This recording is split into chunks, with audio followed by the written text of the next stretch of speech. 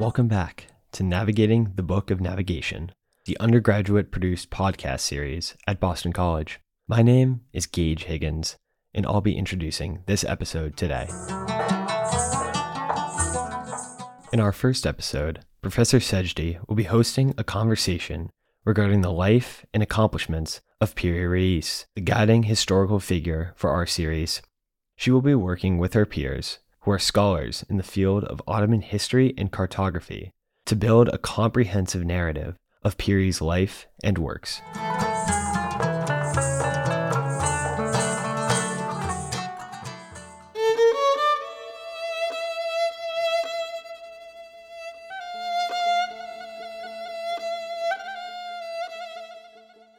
You must have heard of Christopher Columbus and Vasco da Gama, but you have probably never heard of a navigator who lived around the same time called Piri Reis.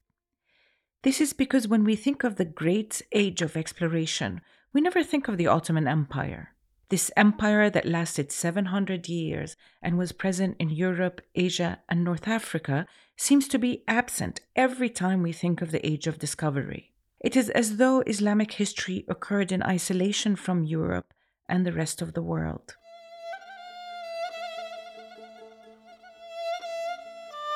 My name is Dana Sajdi.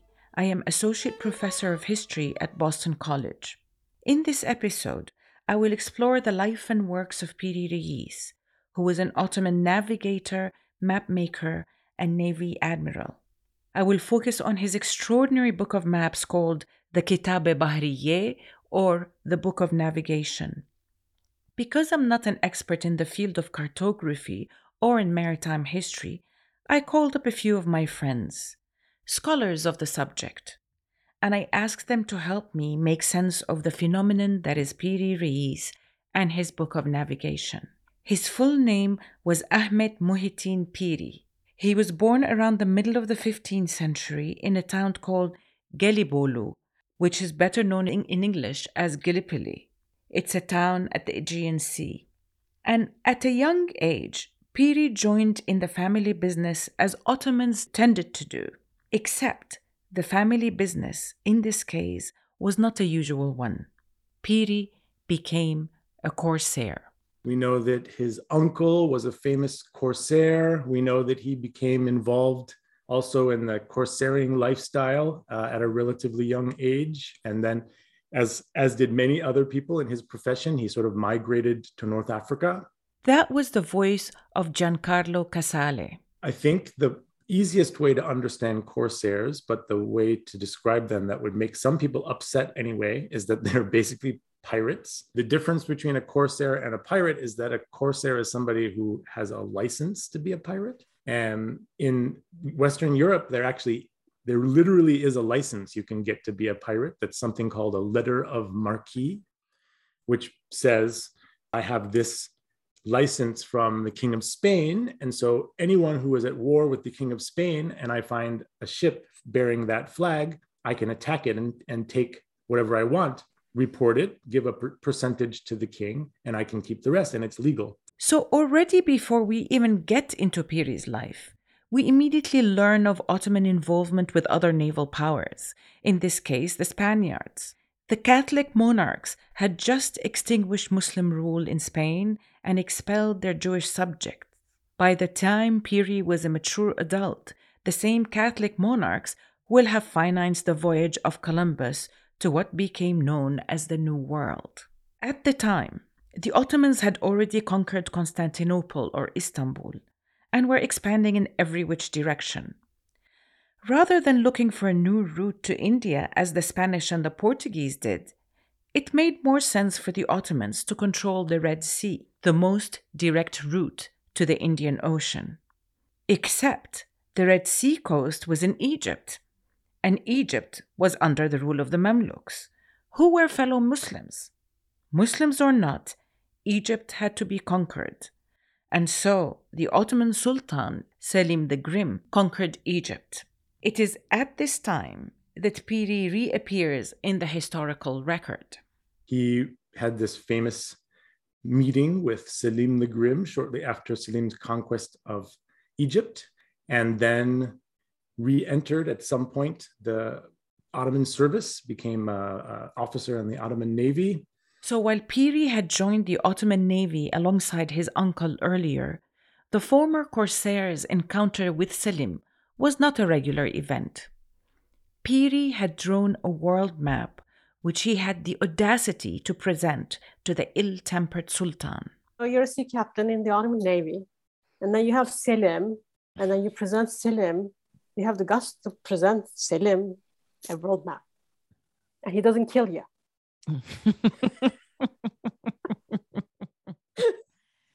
you know.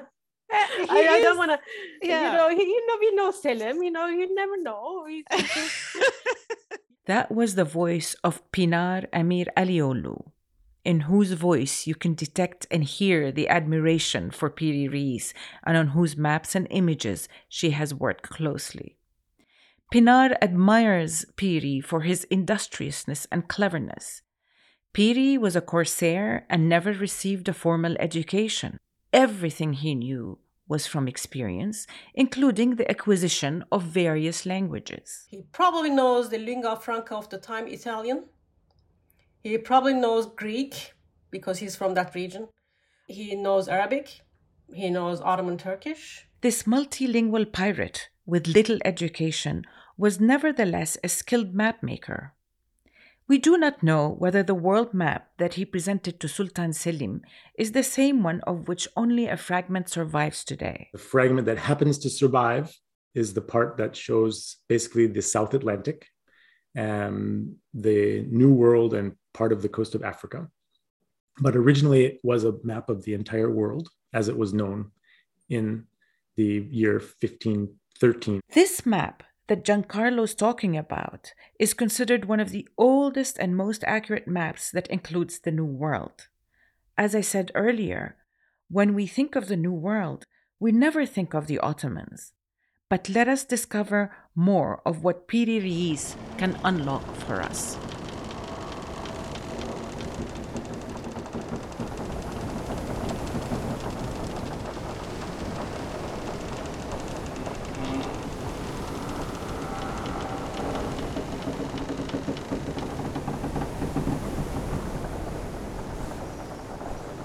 We have gone from the Aegean Sea to North Africa, to Egypt, and to the New World. But let us return to Egypt one more time. A few years after the Ottomans conquered Egypt, there was a rebellion that had to be quelled. Piri, now a Navy admiral, and had officially acquired the title Reis, which means captain, he led the fleet that was sent to subdue the rebellion. On board, there was none other than one of the most famous Grand Viziers of Ottoman history. And Grand Vizier means something like Prime Minister. So the famous Grand Vizier was Ibrahim Pasha. When Ibrahim Pasha saw the map that Piri had made to navigate the Mediterranean, he suggested to Piri that he present the map to the then ruling Sultan, Suleiman the Magnificent. So Piri revised and expanded the work. And rather than presenting it as a large map, he produced an atlas, a beautifully illustrated book with over 200 sectional maps of the Mediterranean coast. This was the Book of Navigation, which we will discuss later in this episode. But to return to the life of Piri, the last few years of his life were tragic. When he was in his 80s, he became the admiral of the fleet in the Red Sea, to lead an expedition in the Indian Ocean in order to attack the Portuguese in the Straits of Hormuz. But the Indian Ocean is not the Mediterranean. And he also doesn't really know what he's doing there because he spent his whole life until that time in the Mediterranean instead. And so he makes a lot of mistakes and he makes a lot of enemies, and then he... Giancarlo's evaluation of Piri Reis in the Indian Ocean is similar to that of my third friend, Yossef Rapoport. Here's what he has to say. He goes to the Indian Ocean, and the Indian Ocean requires completely different navigational abilities. So whether that is the reason, I don't know if that is really the reason that he is losing there to the Portuguese. There's nothing good about the Indian Ocean. So, for the mariner who is conditioned in the Mediterranean, once you are in the Indian Ocean, the only advice is Run away.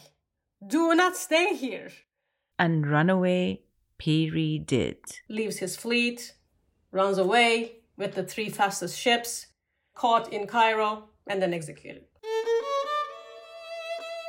While Piri did run away from the Portuguese, he did not behave like a pirate and disappear in the ocean's waves. Rather, he went back to Egypt to face his certain fate. And this is what Yossi has to say. I think going back to Egypt was brave because I think he knew that he was not doing what he was supposed to do. But this is in a way an act of someone who actually knows the responsibility of what is to be an admiral. He's the first. He is alone in this world. I mean, he's the pioneer. He is very brave in doing this. The adjective brave came up many times in my conversation with my friends about this pirate turned naval admiral. Piri had the guts to present the notorious Selim the Grim with a world map, and the courage to return to Egypt after defeat to meet his end in the reign of Suleiman the Magnificent. This is a sad end. But I'm consoled by the fact that this exceptional man had lived a long life full of wonder and adventure. And every scholar who has worked on Piri seems to have developed an emotional attachment to him, which you can detect in their voices and also in their writings.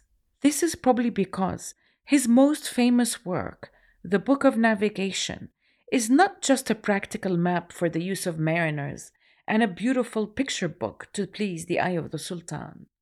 It contains stories about the world and the Mediterranean and events in which Piri himself participated.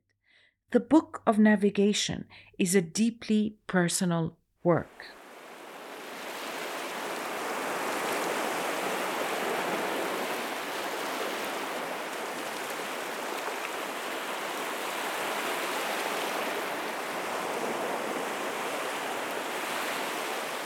In his description of the Book of Navigation in his own book, Yossi calls the work an ode to the sea. When I interviewed Giancarlo, however, I required a more prosaic and precise description of the Book of Navigation. A big book which has a section at the beginning, which is a kind of a rhyming verse history of the Portuguese and Spanish discoveries of the late 15th and early 16th century. And then there is a very systematic picture of the entire Mediterranean. It's a guide to navigation and also a series of maps and a textual description in quite minute detail of the entire coast of all the Mediterranean, including the Black Sea and all of the islands and so forth. It's a guide to navigation and also a fancy illustrated book that people would give to each other as a nice present. It was kind of a prestige item, and there are a lot of copies of it. All through the 16th, 17th, 18th century, it was circulating and being recopied. The Book of Navigation has been described as being a mixture of various genres, but at the heart of it is what is called portolans. What are these? A portolan is a kind of map which was developed in the late medieval period, and they go along with a compass. So the idea is that if you have a compass, the portolans are always made on one big piece of leather, which is the back of a calf. In fact, if you look at them, they always have the neck of the calf on one side, which is where you would use to roll it up. And they have the entire coast very meticulously drawn of the Mediterranean, often with no actual coastline, but instead each spot on the coast has the name of that place written exactly perpendicular to the coastline. And then it has this complex system of rhumb lines that go across the Mediterranean. And the idea is if you know the name of the place you're coming from and the name of the place that you're going to, you can draw a straight line between them. And then you can use those rhumb lines and a compass to be able to determine exactly the bearing that you need to take as you are sailing. If you look at portolans, you immediately think these are maps, and indeed they are. But there's a difference between the usual map and a portolan. Here is Yossi again. And the Portolands is one of the great mysteries of map making. They come out of nowhere. Instead of trying to imagine the world and place cities in it, you actually just place from where you are to the next bay. Just what is the direction. But if you do this over all the bays in your area, you actually get a pretty accurate, amazingly. And that has been so difficult for scientists to accept, that this is basically artisans, pilots on ships. This sentence by Yossi blew my mind away. Let me repeat it while paraphrasing a little. Instead of trying to imagine the world and place cities in it, you are actually placing the city or the port or the bay from where you are at sea. In other words, in Portolands, the abstraction that is the map happens from observation on the ground and the practical need of the sailor, rather than beginning with an abstract image to represent the reality on the ground. As a pirate in Jerba, in the Maghreb. This is the tradition which he grew up with, because this is how you sailed in the Mediterranean. It's a very specifically Mediterranean tradition, because the Mediterranean is small enough for this. Portolands, then, are a result of observation and practical knowledge made to help others navigate. This is not the case when it comes to the usual traditional world map, or what was called mappamundi that were current in that time period. Giancarlo thinks mappamundis were a rather useless endeavor. That is to say, they were without utility.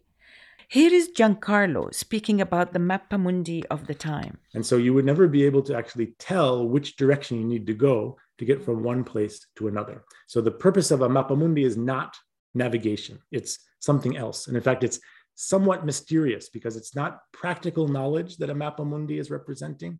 It's something more powerful. It's the ability to represent the world, not from the perspective of a human being who's actually standing somewhere, but from the perspective of space. In other words, it's the ability to use mathematics to represent the world as it would normally be seen only by God. So, world maps are purely about power. And what Pınar argues in her book is that Piri Reis was the first Ottoman geographer and cartographer whose maps, whether practical navigational maps or world maps, facilitated and reflected Ottoman aspirations in the Age of Discovery. This is the time when Sultan Süleyman had what she calls a grand project. The grand project was to sort of recreate the Roman Empire, right? The world of Alexander the Great, being the leader, the sole leader of the world, the known world. He's not alone in that project. I mean, we know that Philip II, before him Charles V, had the same idea. They're the same age. They came to power around the same time. They are both two young men. They claim that they are the sole leaders of the world. In that grand project, Mediterranean holds a central place. To return to Piri and this grand project of Sultan Süleyman. It's not only that he's this interesting, curious character who wants to know as much as he can about this new world that's being discovered, but he also is being co-opted by people in the very highest echelons of the Ottoman government as somebody who's useful to be able to turn that into a political capital. So Piri, the former pirate, is useful to an expanding Ottoman Empire that is competing with the Portuguese, the Spaniards, and the Venetians, and looking to master the world in a grand project. Piri is useful because he's collecting knowledge, the latest geographical knowledge. This is what Piri Reis says in the legend to his 1513 world map. He says that I used 20 Portolans, a world map, 8 Arab and 4 Portuguese sailing charts, and a map by Columbus. What does that tell you, this information, is the fact that there is a network of knowledge exchange in the Mediterranean. He is tapped into it. He has access to these maps and charts. He's able to acquire them. He's able to understand them, which means that he also knows the languages, or at least familiar with the terms or the concepts. So in that respect, he is sort of right in the middle of it. Right in the middle of it.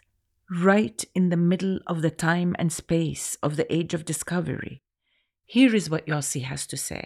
Columbus voyages in 1492. Within 20 years, Piri already is able to reproduce this knowledge of Europe. It passes so quickly, where I was completely unprepared for this. So he is sitting in Gallipoli, and he manages to get this world map, of which we have just 1/3, but the third that shows the Atlantic Ocean and the New World. And he's able to reproduce it in the way of a seafarer. Thus, Piri uses his knowledge of the sea and global knowledge about the sea to make himself useful to the Ottomans. His knowledge could facilitate their imperial ambitions. They, in turn, make use of him. They promote him and give him the official title of admiral. Thus, both Piri, the sea artisan, and Suleiman, the Ottoman Sultan, are participating in a global game of exploration. And these maneuvers and shenanigans are evident to the historian who reads between the lines of the Book of Navigation and places it in its historical context.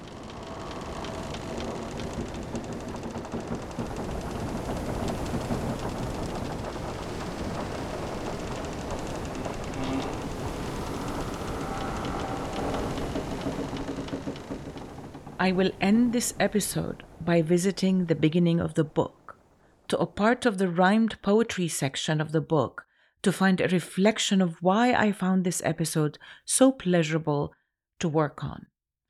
Piri says, I have roamed the shores of the Mediterranean, Arabia, and Europe, and through the lands of Anatolia and North Africa, and I have written, my friend, all that needs to be written about each and everything. Good friend, attend when the masters speak, for it is the masters who always teach the ignorant. And if the metal of your heart be pure, you too will become a master of your profession. One should read and understand the nature of the world and also of oneself. In this episode, I roamed with Piri in his travel. I attended to the masters as they spoke. I do not know if I understand the nature of the world, but I certainly understand one thing about myself. Talking with peers about Piri has allowed me to connect with fellow historians to discover wonderful traits in their varied personalities. Pınar's humor and clear vision, Giancarlo's charm and concision, and Yossi's compassion and subtlety. What I understand about myself is that what I enjoy most about being a historian is bantering with friends.